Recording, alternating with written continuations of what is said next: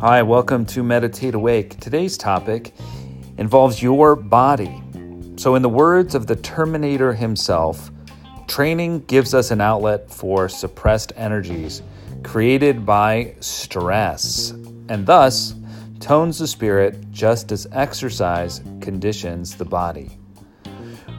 And if you don't know who the Terminator is, that's Arnold Schwarzenegger. And what he's getting at is that our spiritual health is improved through exercise, just as our physical health is. When you don't move your body, your energy gets stuck. You feel slow, static, and low.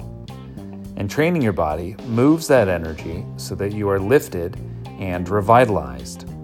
A number of ancient traditions also suggest that a fundamental truth of spiritual progression is that the body must be trained along with the mind. And whether you're listening to movie heroes or spiritual gurus, this wisdom should not be ignored.